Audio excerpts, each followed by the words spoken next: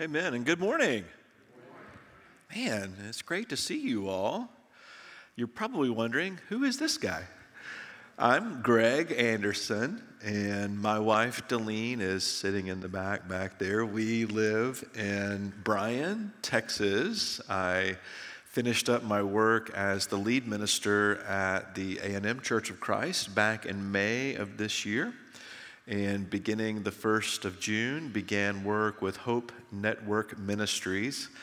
Lynn Anderson may be a name that's familiar to some of you in the audience. Lynn founded Hope Network 25 years ago. He and I are not blood related, but I claim him as my brother in the Lord. And so grateful for his mentoring and coaching and tutelage over the years.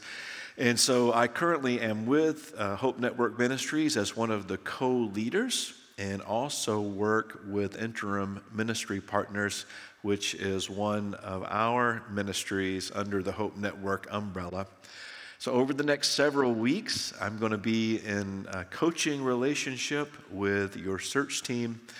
And if everything goes according to schedule, we'll be sharing, hopefully, some sermons with you on Sunday mornings beginning in February.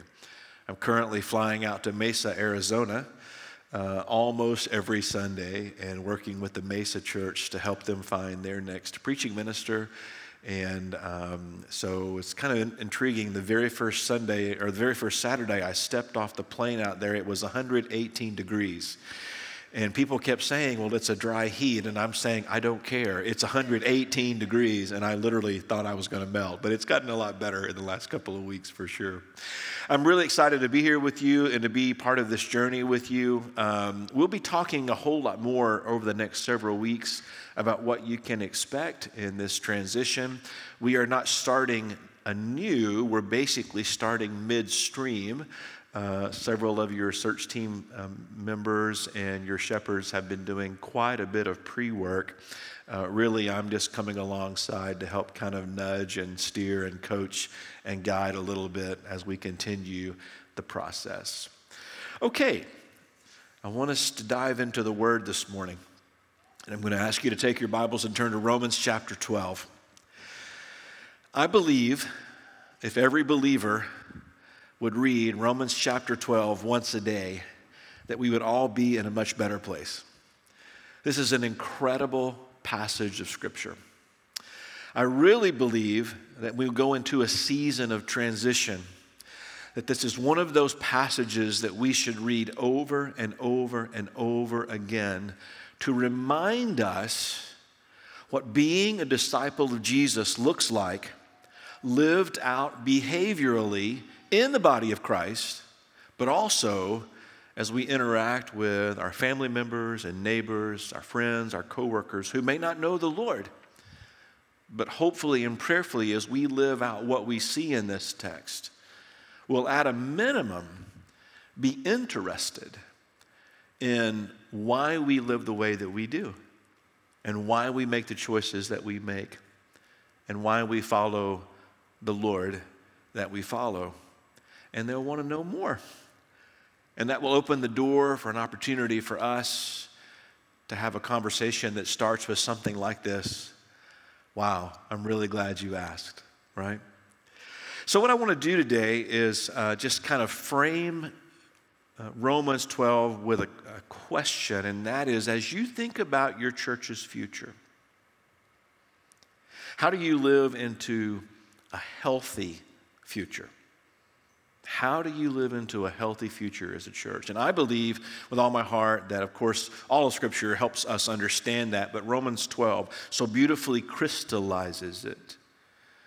And it gives us a go-to passage again and again and again over the next several weeks as we cry out to God to lead us, to fill us as a congregation with wisdom and discernment so that you will be able to move into the healthy future that I know God has planned for you as a community of faith here. So let's go ahead and dive right into the text. I'm going to start reading in verse 9. I would love to read the entire chapter and break it down this morning, but we don't have time to do that. So I just want to start in verse 9. Paul writes, "Love must be sincere. Hate what is evil. Cling to what is good. Be devoted to one another in love.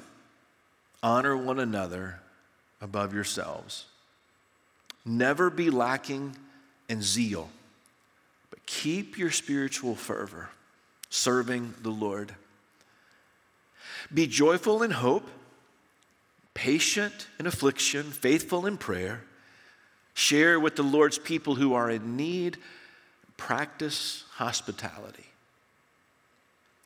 Bless those who persecute you. Bless, don't curse. Rejoice with those who rejoice. Mourn with those who mourn. Live in harmony with one another. Don't be proud, but be willing to associate with people of low position. Oh, and by the way, don't be conceited. Do not repay evil for evil, but be careful to do what is right in the eyes of everyone if it's possible. As far as it depends on you, live at peace with everyone. And do not take revenge, my dear friends, but leave room for God's wrath, for it's written, "It's mine to avenge. I will repay," says the Lord. On the contrary, if your enemy is hungry, feed him. If he's thirsty, well, get him something to drink. In doing this, you will heap burning coals on his head. It's a strange phrase, isn't it? Heap burning coals on his head. It basically means you're going to make him so frustrated, he's going to just say, "Why are you so weird? Why are you so strange? That I'm just being such a jerk, but you just keep being so kind. What's that all about?" It's an opportunity for us to live out what Paul describes here. Because if we don't, well, here's the trajectory. Don't be overcome by evil. Instead, overcome evil with good. Now, anytime I preach a text, I always like to talk about the context. So what's going on here? Well, if you look at the first 11 chapters of Romans, it is a profoundly and deeply theological book. There are some extremely hard truths to understand as we learn about the nature of God and the story of God as Paul unfolds in these first 11 chapters of Romans. But in chapter 12, there's this really interesting shift that takes place, and basically he gets really super practical. All that theology I've written about, all the relationship dynamics that I've written about, relationships with God the Father, God the Son, God the Spirit, relationships that you share with one another, all those things I've talked about. Well, this is what it looks like lived out behaviorally in the body of Christ. So if we were to back up just a little bit, he couches all that we've just read in this understanding of spiritual gifts. And you can go back and read that a little bit later on, perhaps in your personal study this week. But if we look in verses 3 through 13, we see that Paul uses this very intriguing word. It's a word called charismata. It's in relationship to the gifts that he's using here, speaking about here. We get our word charismatic, right, from this particular Greek word. Joel Green, who's one of my favorite authors, has some intriguing insight here. He says Paul's use of this Greek word charismata in Romans 12, 6 through 8, when he's talking about spiritual gifts, it's not meant to indicate a new class of entities, as in unique spiritual gifts, but the point is simply that the church, as Israel before it, if you go back to chapter 11, receives God's graciously bestowed benefits and signs of divine favor, and should do that which God has enabled responsibly and wholeheartedly. Again, I think if we can kind of simplify what he just says here, church, what we're going to talk about this morning is what it looks like lived out in a community of faith as God equips each one of you to be the hands and feet of Jesus. So a few of the truths that I want us to focus on, and I believe if you will live into what we learn here this morning over the next many weeks as we're in this search process together, I believe God's going to do some really amazing things here. He already has. He already is. I think he's going to continue to do some really amazing things. So one of the first truths that we see here in Romans chapter 12 is verse 9 when Paul says love must be sincere. Love must be sincere. In this passage, in this verse, love is from the Greek word agape. And this is probably a word that you've heard before, probably a sermon that you've heard before. But agape love is what type of love? You tell me, what type of love is agape love? It's okay to talk in church. What is it? Unconditional. Thank you. Agape love is unconditional love. And the only way to have agape love is for it to be genuine, for it to be sincere. Otherwise, it's not agape love, right? Agape love is I love you no matter what. So the descriptive term that Paul says here is that your love, your unconditional love, it has to be sincere. And he uses this really cool Greek word. I actually just love to say it. An hypokritos. An hypokritos. Isn't that a cool word? I almost want to name a pet that. It's just kind of a cool way it rolls off the tongue. But hypokritos, you probably hear an English word in there, right? Hypocritical, hypocrite. You hear that in the word? So an hypokritos has ties to the theater. In Paul's day, there weren't a lot of female actors, if any, so a lot of times the men would wear masks or they would wear costumes, right, as they were on stage playing their roles. And so if we think about this tie that this word has to the theater, it literally means, Paul literally says here, don't wear a mask. Don't wear a mask. When you're loving one another, don't pretend. Don't put up a facade. Don't hide what's really happening in your life. Another way to think about this term is don't be hypocritical. Don't be an actor on a stage pretending to be somebody that you're not. Just be real with one another. And I think this is really profound implications on how you and I interact with one another. In this place, here in the church, in the body of Christ, you should be free of pretense. Openness and honesty, transparency should be very normal for your conversations with one another. We should never lie to one another, ever. Even if the truth hurts, we should always tell the truth. One of my favorite authors is James Bryan Smith, and he writes in The Good and Beautiful Life how kingdom living, like the type of living that Paul describes here, how it can cure lying, or how it can cure us not being completely open and honest with one another. This is what he writes. He says, people who dwell in the kingdom of heaven will find lying less and less a part of their lives. That's because the kingdom addresses all of the reasons that we give for lying. First, in the life with God, that's the kingdom, we can let go of our fears. We don't need to fear what will happen as long as we're living under His rule and under His reign. Telling the truth may cause discomfort or embarrassment, but we live with a God who protects us and provides for us. If we choose to lie, we are not in harmony with the kingdom, and losing that is much worse than the consequences of telling the truth. Amen? So how is this manifested in the body of Christ? Paul says your love must be sincere. Paul says, take off your masks. But then there's this interesting shift in the text. Because in verse 10 he says, be devoted to one another in love. Well, Paul, didn't you just say that? Didn't you just say love one another? And now you're saying again, be devoted to one another in love? Well, yes, he says it twice. But here's the cool thing in the Greek text is two different words for love. In verse 10, it is the Greek word Philadelphia. And Philadelphia is the city of brotherly love, right? Or at least it used to be. I'm not sure about how it works out these days, but it means the city of brotherly love. And so it's the same Greek word. It actually says Philadelphia in the text. And the root of that word is philos. And this is what it means. It means a friend, Someone who is dearly loved, we could use the word prized, in a personal, intimate way, a trusted confidant, held dear in a close bond of personal affection. Isn't that a beautiful definition?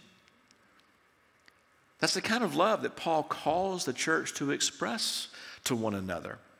So if you put verse 9, love must be sincere, and you couple it with verse 10, where Paul says, love one another as brothers, as sisters.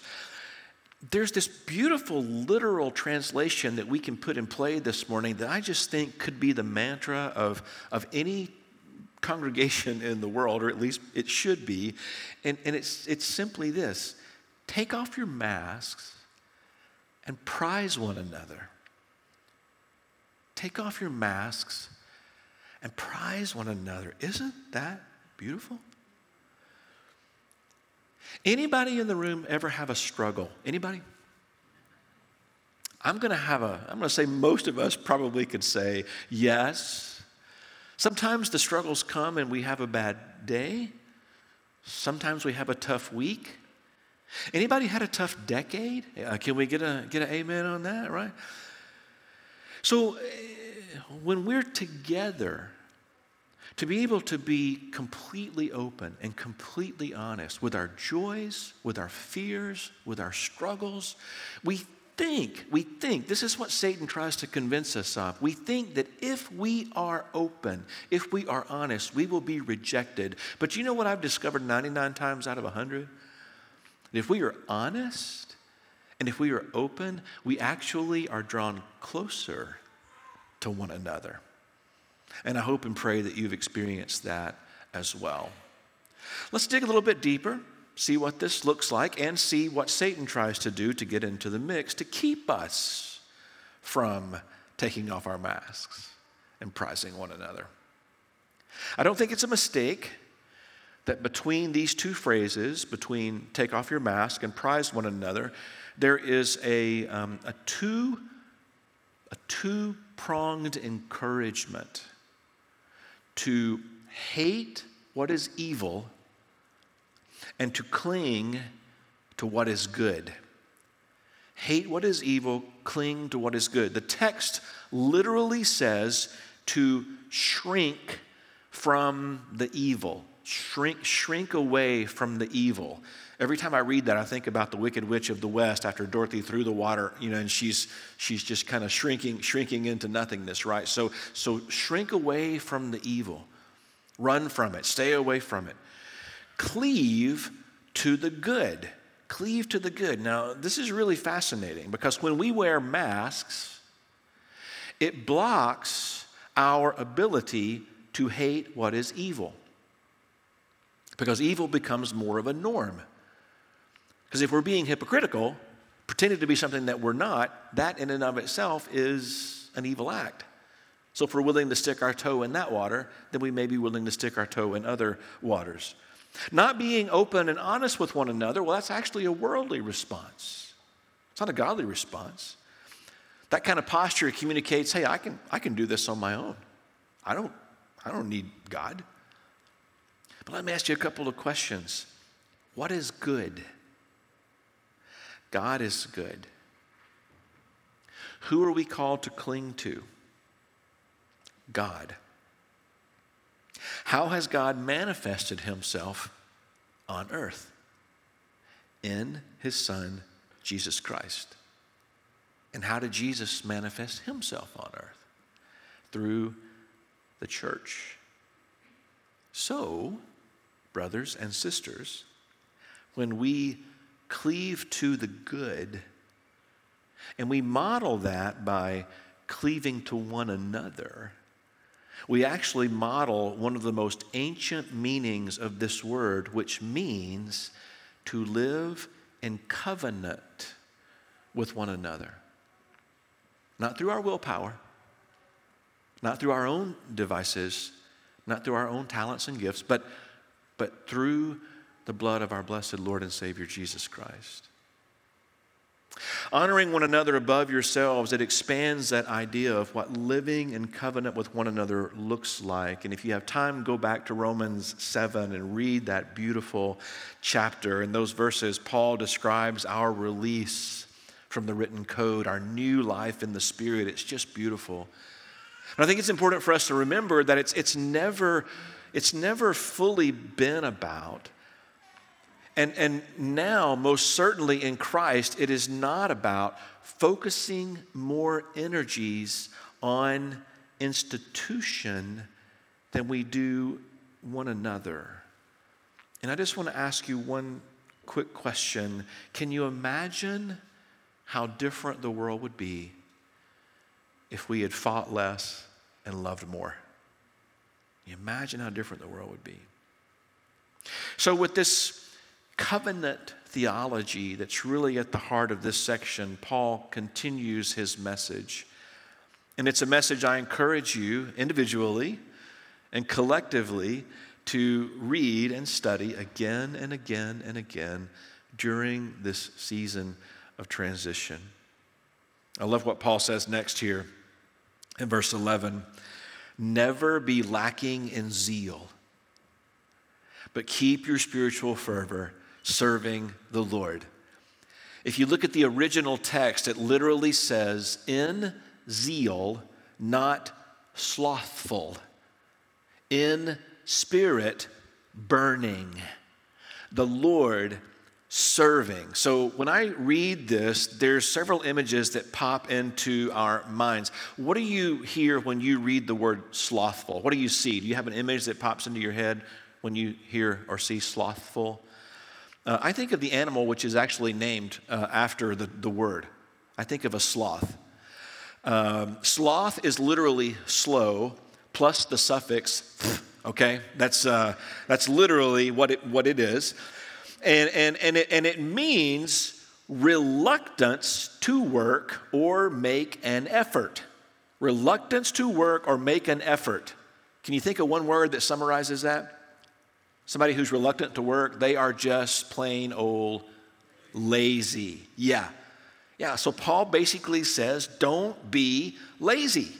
Don't be lazy. Instead, he says, I want you to be a church, not a church filled with sloths, but I want you to be a church that is like this, a church that is on fire. And being on fire means being a people who are fervent, or people who are of passionate spirit. And one of the things that we have to understand, and this is sometimes hard for us to get our head around, it's not a phenomenon of willpower. I can't make myself be fervent or make myself be more spiritual. I can't, grip the table tighter and hope that makes me more spiritual. And it's not the responsibility of the staff. One of the mistakes that I sometimes encounter when I visit with churches who are looking for their next minister, we really need somebody who's dynamic. We really need somebody who's going to draw people here. No, what you really need is to love Jesus Christ with all of your hearts. Let the Spirit do the drawing of people. A gifted communicator, well, that's just icing on the cake, right? What he's talking about here is not willpower. It's not the responsibility of a staff person. It's not simply trying to fire people up. What he's describing here is you, believer, you, disciple of Jesus, you stay plugged in to the life-giving power of Jesus Christ. Notice what he says, never be lacking in zeal, keep your spiritual fervor, serving the Lord. Serving the Lord, that's one of the key pathways that makes us people of spiritual fervor. Well, how do we do that? Well, there's lots of ways that we serve the Lord. But in this passage, Paul describes it by A, serving one another, that's those in the body of Christ, and serving those who are outside of the family of God. Reading the text again, he describes it this way, be joyful in hope, patient in affliction, faithful in prayer, share with the Lord's people who are in need, practice hospitality, bless those who persecute you, bless and don't curse, rejoice with those who rejoice, mourn with those who mourn, live in harmony with one another, and don't be proud, but be willing to associate with people of low position. Don't be conceited. Now, these verses are obviously applicable to those inside the body of Christ and those outside. But as we shift beyond this idea of loving one another and encouraging one another, Paul seems to really focus attention on those who were outside the body of Christ. So one of the things I think that he wants us to understand here is that we keep our spiritual fervor by blessing those who persecute us. Blessing and not cursing, and choosing to live our lives through the power of the Holy Spirit, as Paul outlines here. He says very plainly, don't repay evil for evil. Be careful to do what's right in the eyes of everyone, and if it's possible, as far as it depends on you, live at peace with everyone. Did you notice that Paul revisits evil here again? He knows how easy, I think, it is for us to default to our human tendencies. Rightness is not meant as by living this way you will earn favor with God. Rightness here echoes the previous message of take off your masks. Be careful. Be careful to be real. Realness allows us to not have to worry about covering our tracks, keeping up with what we've told different people, getting caught in a lie, etc. Living unmasked positions us to live at peace with everyone. And it doesn't mean that people, will make or not make unwise choices even if we make wise choices. But it does mean that people within our circle of influence will hopefully, prayerfully, first and foremost, always see Christ in us. Paul closes this section by noting, don't take revenge. Just leave room. God's got that.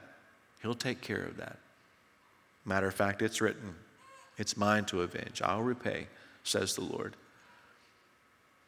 Followers of Jesus don't have to worry about revenge.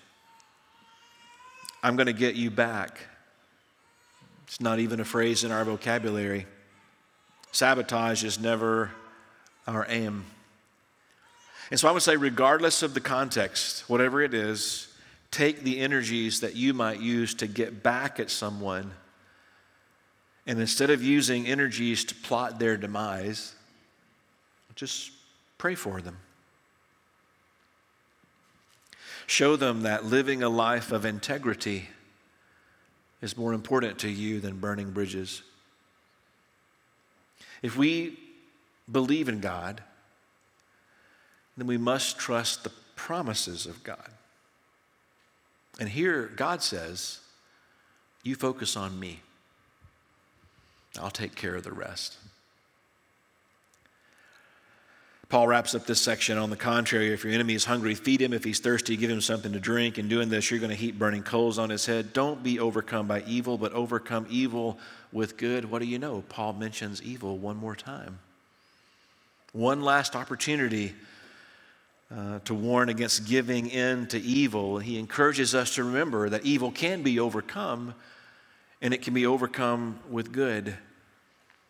And so I challenge you this morning to be good to each other.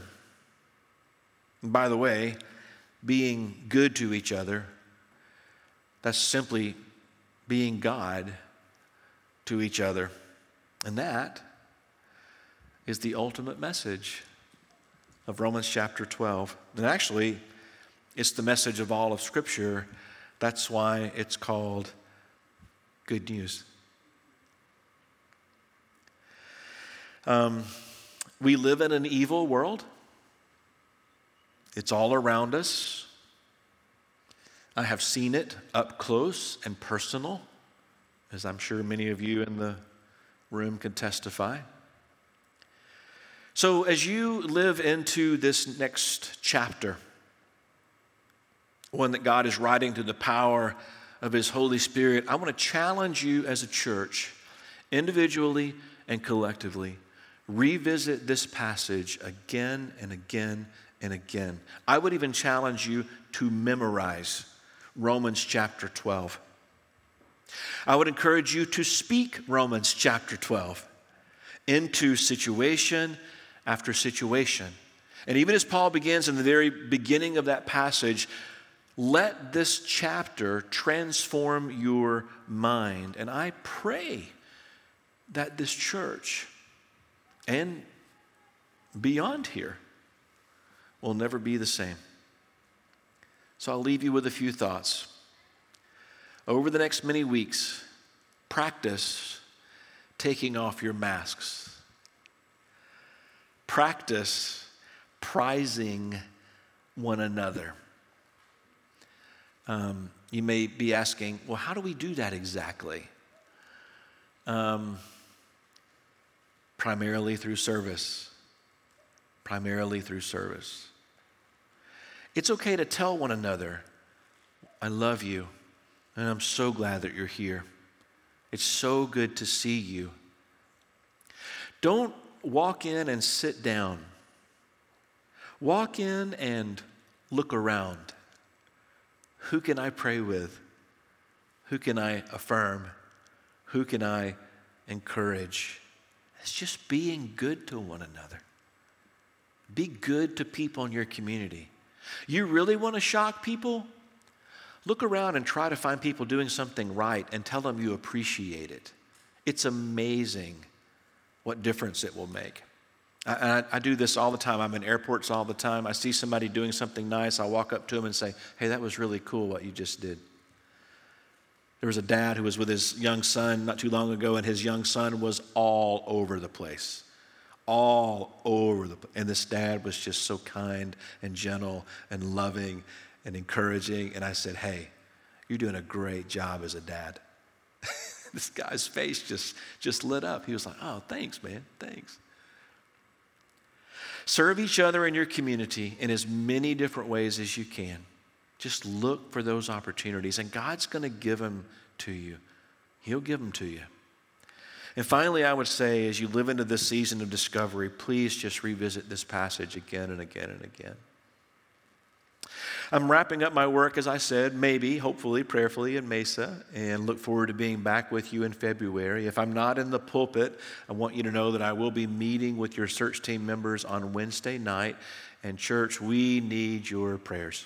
We need your prayers. We're going to go ahead and invite our praise team to come back up on stage and get ready to sing us out here in just a few moments. I'm going to head out to the lobby, out where your little wonderful coffee bar is set up out there, and would love to visit with you. If you would like to have more conversation about the Word of God, or if you have a question this morning about baptism or a Bible study or whatever's on your heart, then I'd be happy to have that conversation back there. Or if you just want me to pass along a howdy to somebody up in Aggieland, I'm happy to do that too. Let's stand up together. Let's sing together.